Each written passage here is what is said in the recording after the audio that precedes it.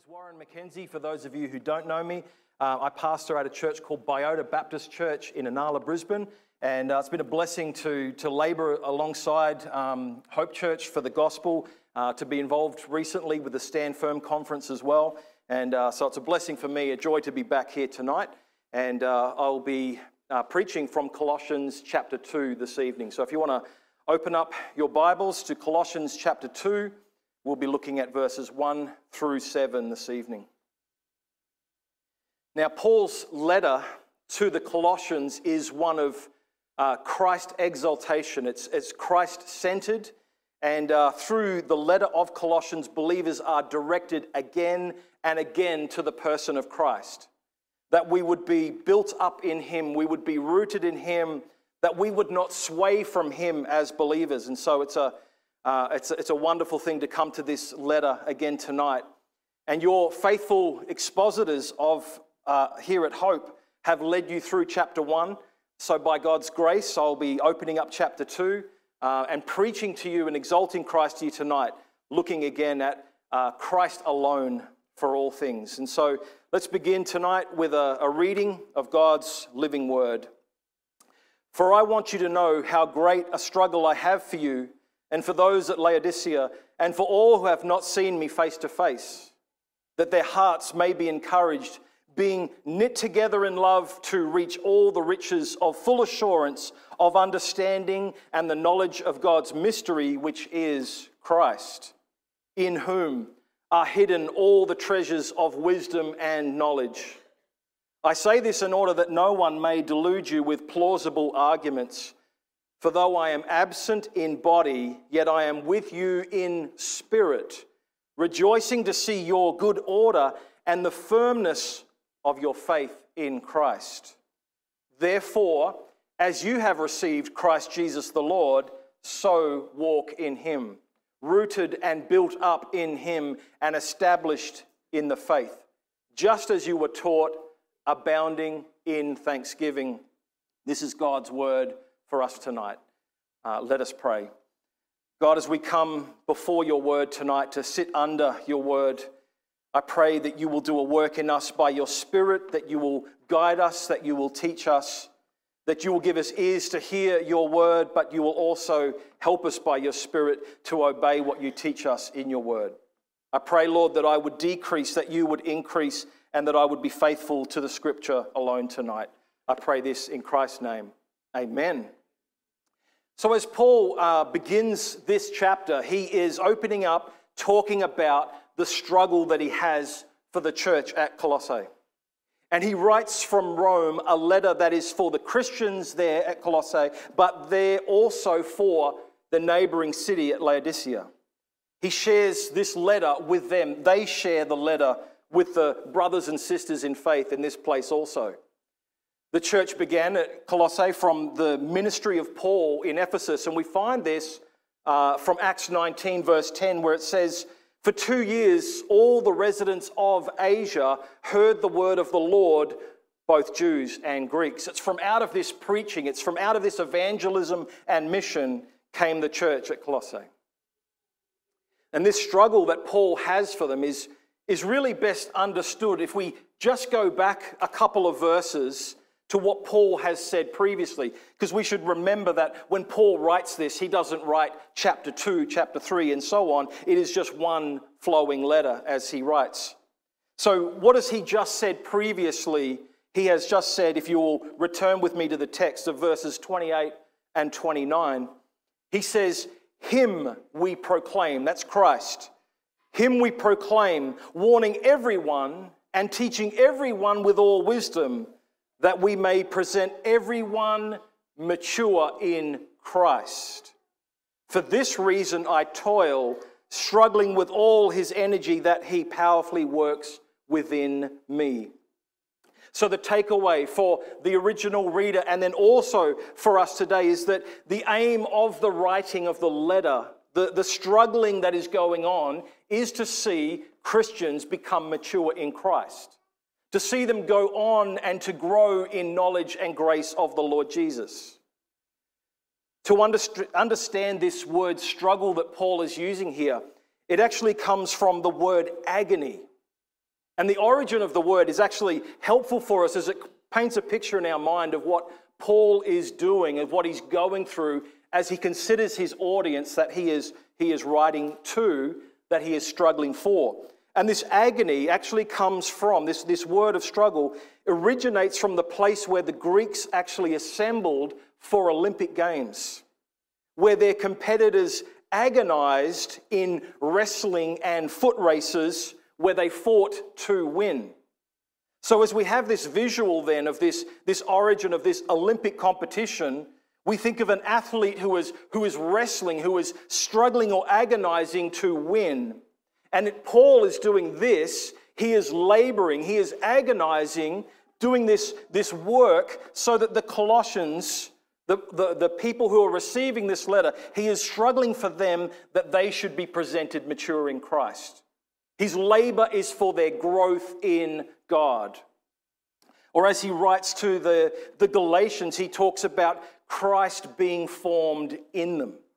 And this is for all of us who receive the scriptures, that we are to go on and have Christ formed in us, that we are to mature and grow as we study the Word of God, as we read these same letters today. So all of his effort, Paul's labor, is ground in working for Christ to be formed in them, for them to become mature, for their good in the faith, in the gospel, that they are becoming people who are firm in Christ. They're believers then who are not swayed by other teachings. Now, what Paul wrote, as I've stated, is not just for the original recipients, but God's word is living, and it is for us today that we would take hold of these same truths. So what we hear being said to the original audience is for us to consider our own growth tonight, our own maturing in Christ. In a similar way that Paul is agonizing or struggling for this maturity in believers, your pastors are agonizing today, each week, to see you grow and become mature in Christ also. For me at Biota, as an under shepherd, under Christ, I struggle for the maturity of my congregation. I labor in this each week. The coming together of God's people is not simply so that we get together and have a nice experience and can say that we enjoyed each other's company. The aim is that maturity in Christ is being sought as we gather together week by week. There's a similar sense where we as believers, brothers and sisters, laboring together, are making disciples of each other, and we struggle and wrestle for each other. Isn't it our great desire? Isn't it a great joy to us when we hear of a brother or sister going on for Christ? We rejoice amongst each other and tell of these stories as we hear and we see each other becoming more mature in Christ. And this is good and right for us to labor in such way. This is good for us to spend our days and spend our time struggling for each other to grow in Christ. What does God want for us today? He wants maturity in Him. He wants Christ-centeredness, never moving on from the basics of the faith, but growing in knowledge and maturity concerning Christ, our King, concerning His scriptures. So Paul states specifically then that this struggle, if you'll return to the text with me, it says that as he is struggling, that their hearts may be encouraged, being knit together in love to reach all the riches of full assurance of understanding and the knowledge of God's mystery, which is Christ. So there is a list of aims. This labor and this effort that Paul is putting in has this list of aims that he wants. We've already talked about coming off chapter 1, maturity in Christ. Let's see what this looks like. He wants to see hearts encouraged. There is an agonizing for the encouragement of your heart. We read this letter. The recipients read the letter to each other so that their hearts would be encouraged. From the study of the scriptures, as they share with one another over these words, they are encouraged and built up as a result of the teaching. So a Christian person is not to be one who is dragging their feet, not one who is down and without hope, not lacking motivation, not lacking encouragement in faith. The opposite for us is true. The opposite for the Christian. You are to be built up with encouragement. You are to be encouraged in your serving Christ, your following Christ. You are to be encouraged in your gathering together with God's people. You are to be strengthened for the task of the Great Commission and taking the good news of the gospel to a lost and hurting world. Paul struggles that hearts would be encouraged in the body of Christ, in the household of God. He adds that we would be knit together in love. Later on in the letter, Paul will use the words love, which binds everything together in perfect harmony. So not just encouragement for us, that we are encouraged to go on for Christ, but that we are knit together in love. The Christian life is not to be lived one off over here and then another over here, all having the same belief, yes, but we are to be knitted and stitched together in the love of God. It is therefore not easy to up and leave the body of Christ. If we are being knit together in love as believers, as brothers and sisters in the faith, it is not simple that we can just get up and leave the body of Christ.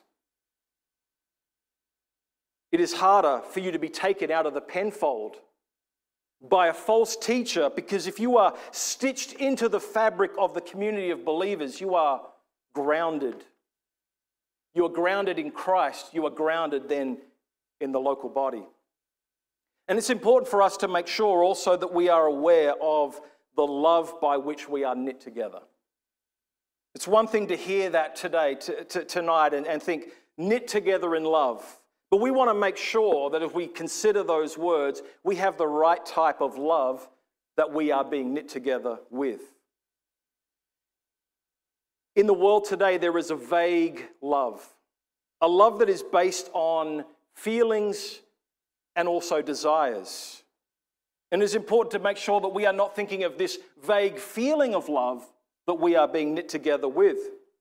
If we were to consider the idea of love from our culture, our society today, the world today does not know what love actually is. In this sense, love is just a mere feeling that comes and then goes. Love is what the LGBTQ community tell you that it is. Love is vague with no grounding in truth. Ultimately, love is just personal opinion and experience in the world standards. Often, love is just lust. And love, by this definition, changes as your feelings change.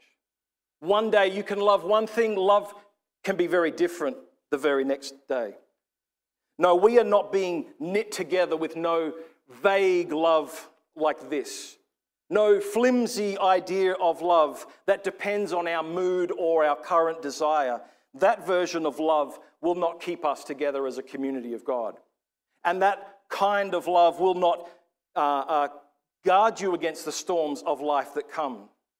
It is the true love, instead, that comes from God that we are being knit together with. 1 John 4 says, "Let us love one another, for love is from God." We are to be specific about the love that we are knit together with. It is the love that comes from God. God is love, and God gives love to us, namely through the person of Jesus Christ. In verse 9 of 1 John 4, he says, "This love is in Christ." He says, "The love of God was made manifest among us when God sent his only Son." So if we're thinking of love biblically, we are to think of God being love, giving love, but expressed and given to us in the person of Jesus Christ. Love is Christ crucified for sinners. Love is then speaking the truth of the love of God's world to a world that often will think that it sounds like hateful speech. This is what takes place in a wicked and perverse generation. Love sounds hateful in the world in which we live. There are too many Christians today who can be swayed by the definitions of love presented by the culture of the day, bullied into thinking that love is niceness, getting along with everybody despite the fact that they would rebel and profane the name of God. No, we are knit together with the true love of the mighty Yahweh and his words written. So Paul labors, he struggles to see that we are encouraged and stitched together, knitted together in the love that comes from our Heavenly Father through Christ Jesus. And he says that through this, we would be reaching the riches of full assurance, of understanding and the knowledge of God's mystery, which is Christ. And this is where Paul is directing us as we consider this flow of what Paul is doing as he's considering the maturing of the Christian, the encouragement that they are receiving, knitting together in love, that they would have full assurance of God's mystery, and he points to the person of Christ for this to take place. See, a Christian is not a mere person who hopes it will all work out in the end.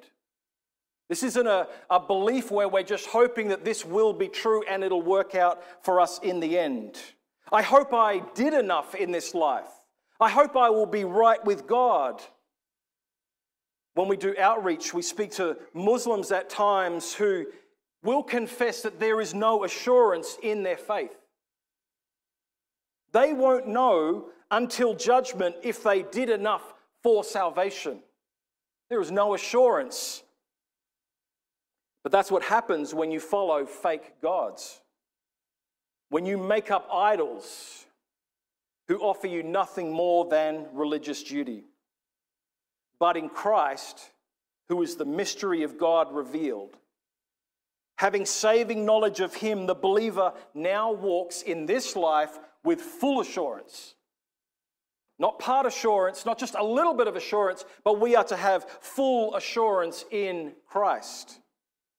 Saving knowledge of him. Our God is both a promise maker as well as a promise keeper. And just as he assured us of Christ's coming to die a sinner's death in our place, he fulfilled that promise, and he promises us full assurance in him who is faithful. That produces a different type of Christian, a different type of person. If you compare that for a moment, one who walks in life just hoping it'll work out, compare that with one who has full assurance of Christ their King. That is a Christian who will grow with a confidence not in themselves, but a confidence in Christ. That they will be confident in life's battles. They will be confident when they go out on the street and evangelize. There will be a confidence in them when they go to their workplace and they have an opportunity to speak the words of life, speaking the words of the gospel to another person. You have assurance because of Christ that when you are speaking these words, they have impact upon those who listen. You have confidence in your salvation. It's not, we're not flippant with that, of course. We want to test ourselves and make sure that we are in the faith, but we are fully assured of our God and his promises to his people. So we can see more clearly this wrestle, this struggle that Paul is having for his people, for his readers. He is laboring for mature Christians. He's laboring for robust Christianity, for people who would live boldly for Christ, making disciples where he places them. And there is a difference here in the way one presents Christianity in the church, that this is not simply a nice gathering together, but that we would go out more differently than the way that we came in. That we would leave the gathering more equipped, more able to stand strong in faith, more loving of each other, having been knit together where it really counts. And we are not hopeless people, we are hopeful people with full assurance in Christ. He points to the person of Jesus. He doesn't say this full assurance just in the being knit together. The assurance doesn't come from the being knit together in love, and it doesn't come from just having our hearts encouraged by words that Paul has written. It all comes from the person of Christ, in whom are hidden all the treasures of wisdom and knowledge. Just return to the text with me and have a look at this amazing verse. Concerning Christ, in whom there is full assurance and hope. Look at these words. It says, in whom, this is Christ, are hidden all the treasures of wisdom and knowledge. This is an epistemological statement. If you were at the Stand Firm conference, we talked about epistemology being this branch of study about knowing how we know something. It's the study of knowledge, ultimately, when we talk about epistemology. And this verse 3, is a statement about where knowledge comes from in the first place.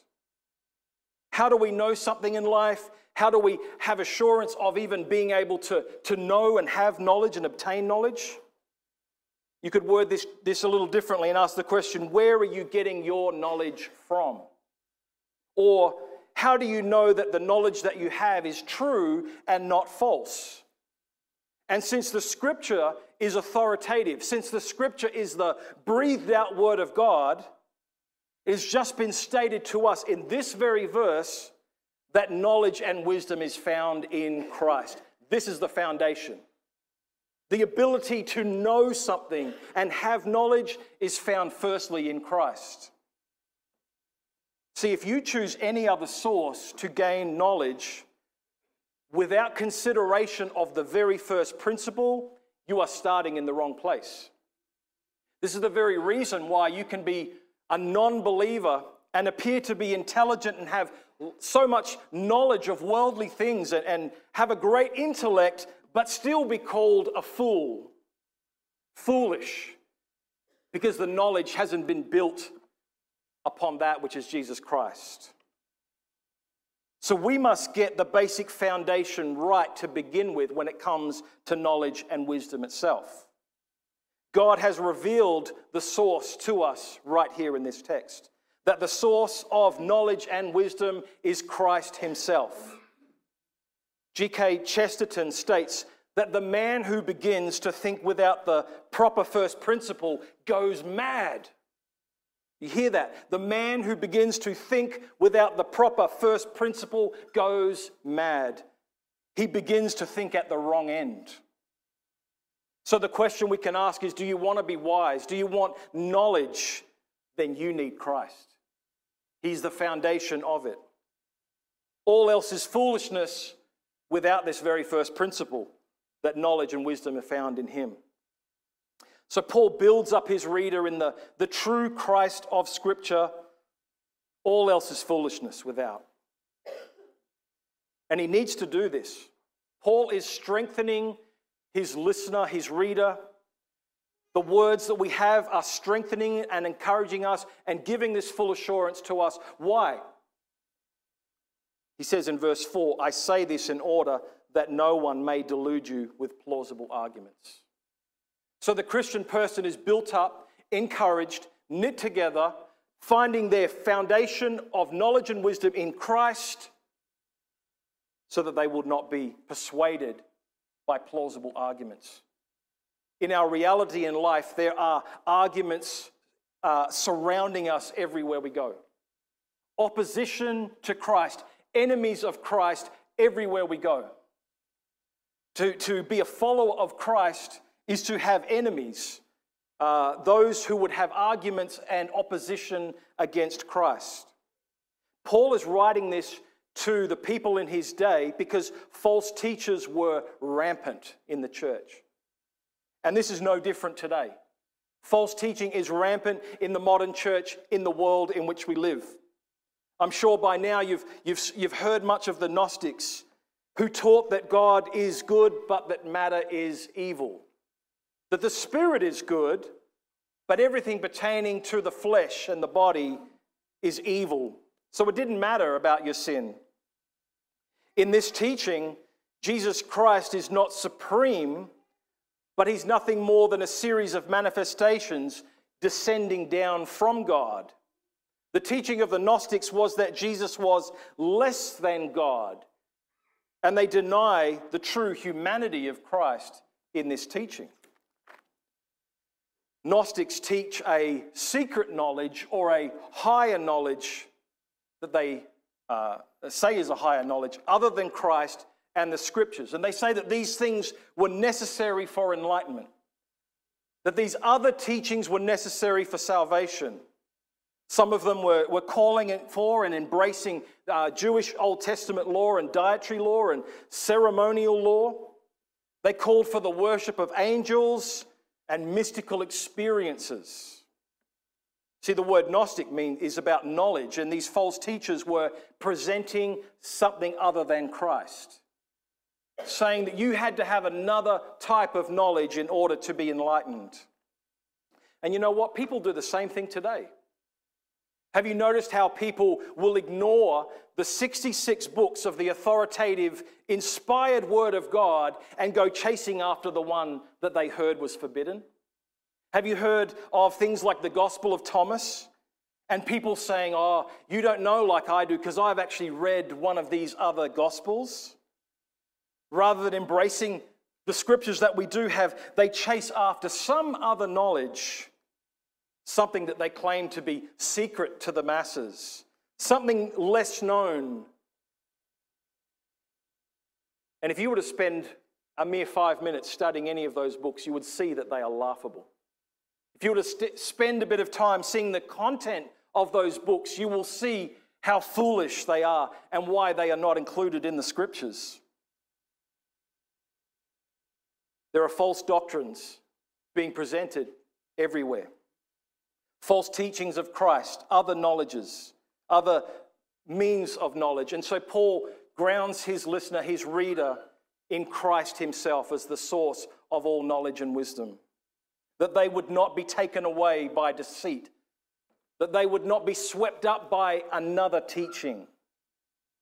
Paul directs his reader to not be deluded, but rather to look to Christ and to him alone.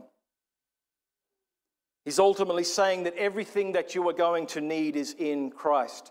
Christ alone has the true knowledge that we need for salvation.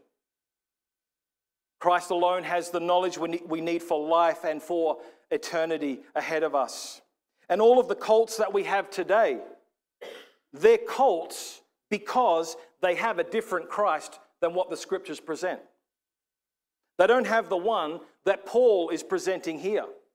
Whether it's the Jehovah's Witnesses, the Mormons, or other cults, they will all say that they believe in Christ, but which Christ is the question, because it is not the one that Paul presents. Like the Gnostics, they have a defective Christ.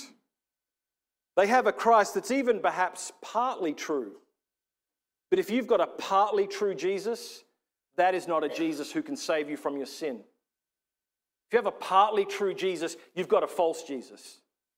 You have either true Jesus of Scripture or false Christ.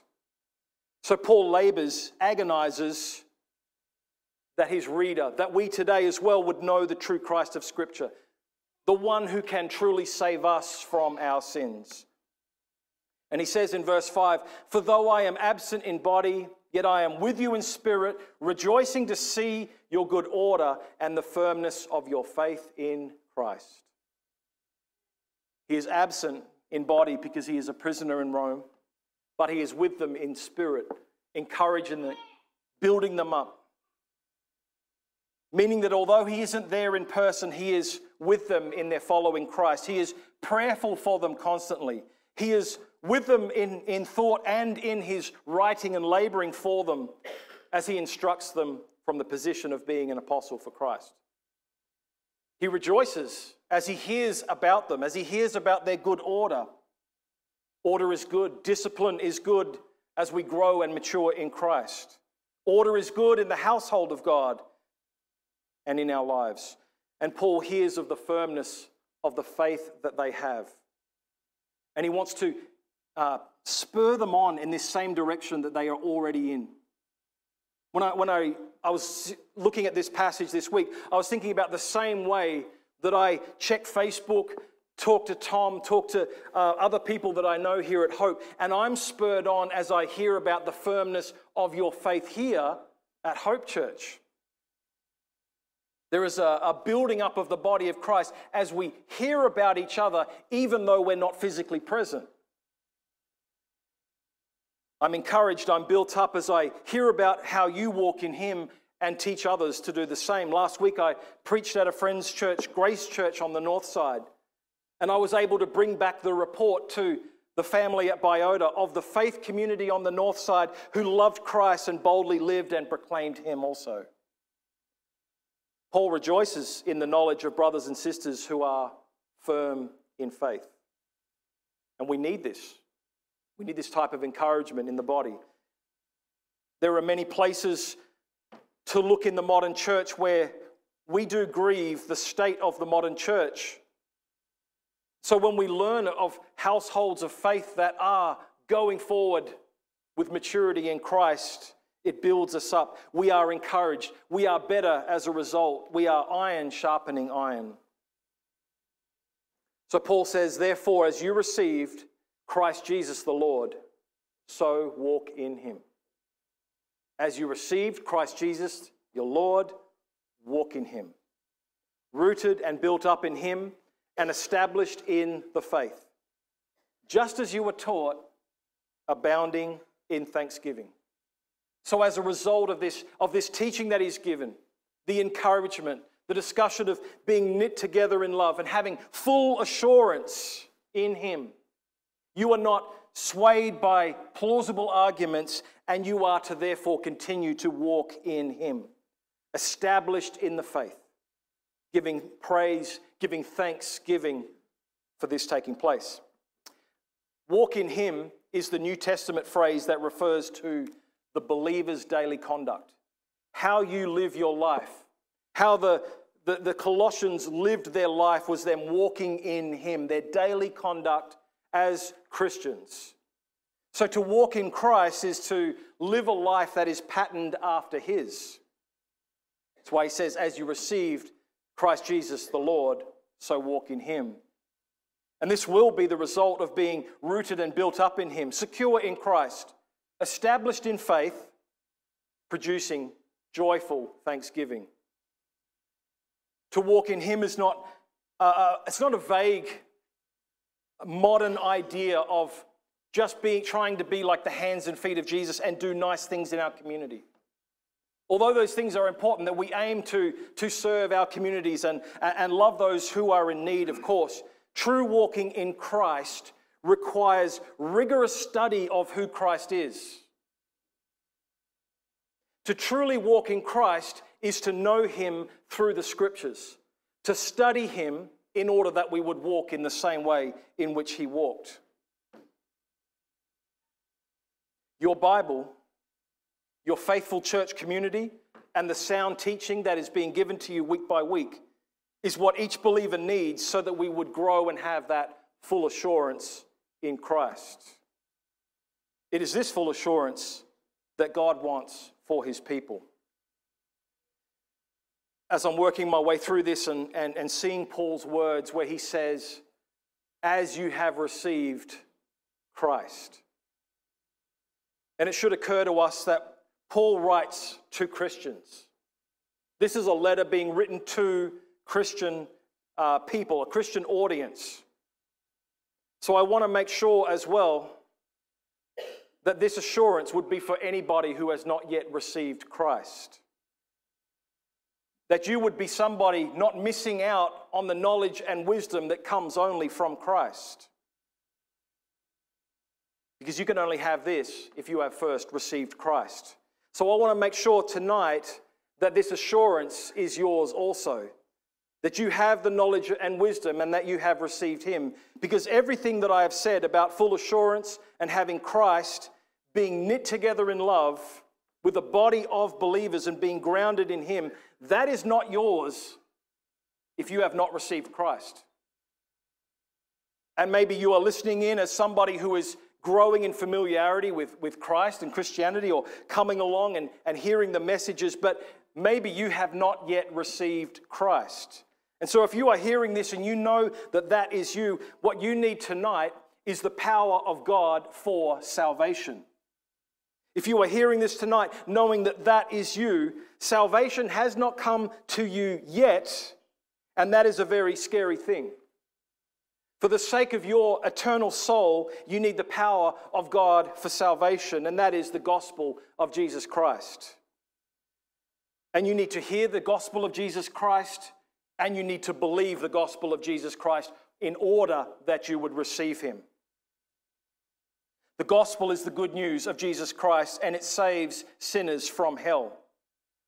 It saves sinners from a place where there is no peace, a place where there is the weeping and gnashing of teeth. Hell is the place that is reserved for unrepentant sinners, and it is described as the outer darkness, a place of eternal torment. And if I am knit together in love with the body of Christ, then I am compelled to speak the message to you, to see you rescued from a place where there is only torment.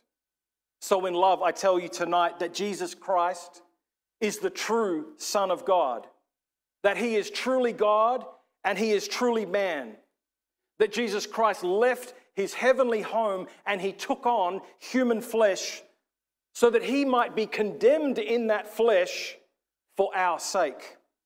What that means is that Christ came with a mission to save sinners from the punishment that we deserve.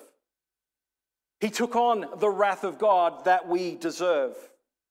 He came to take our sin upon himself, to become sin, to be cursed in our place, so that we might receive the forgiveness of sins, that we might receive eternity and be united to Christ for all of eternity. To believe upon Christ, if you do this, all of your sin, that list of rebellious, law-breaking deeds that you have against God would be wiped clean, would be destroyed, would be removed from you should you believe upon Christ and receive him.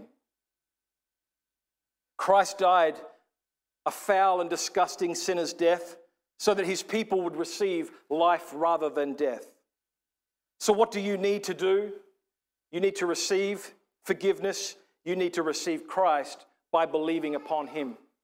You need to believe that he died for your sins specifically. Not just that he was a wise teacher from history, not just that he was a good role model for us. You need to be able to understand tonight that you have sinned against a holy and righteous God and that Jesus died in your place. You need to believe that he died and was resurrected from the grave, overcoming that sin, overcoming death itself. So friend, if you're hearing me tonight and you believe that Jesus died for your sins and rose again, then I compel you to receive Christ. Believe upon him. Repent of your sin. Speak to him even this evening. Talk to him and repent of your sin before him and believe upon Jesus, him crucified, to receive eternal life tonight. If you're here and you are stirred in this way, I pray you would come and speak to me. I hope that you would come and speak to me or somebody here tonight about coming to Christ. And for those of you who are here as Christians tonight, believers, tonight we have spent time together in Paul's letter, directing us to the person of Christ in whom is all knowledge and wisdom. So may your heart be encouraged tonight. May you look across this room and consider the work of what God is doing by his Spirit amongst you, that he is knitting you together with other believers, strengthening you that you would have full assurance in him. So may you leave tonight strengthened, built up. May you leave tonight encouraged in Christ, having full assurance of your salvation, not because of your effort or work, but because of him who is faithful. Let's pray. Father, we consider these words tonight, and we consider the labor, the struggling of Paul for believers. And Lord, we thank you for elders. We thank you for pastors. We thank you for people in the body of Christ who would labor that we would grow in Christ, in maturity. We thank you, Lord, that you would point us in the scriptures tonight to the person of Jesus, in whom is all knowledge and wisdom. That we would have everything that we need for life because we have Christ. So I pray tonight that we would leave this place with full assurance, that we would leave this place with our hearts and our minds set upon Christ who is faithful. And Lord, for anybody here tonight who has not come to the place of receiving Jesus, I pray that tonight would be the night where they would call upon the name of the Lord and be saved. We pray this together tonight in Jesus' name. Amen.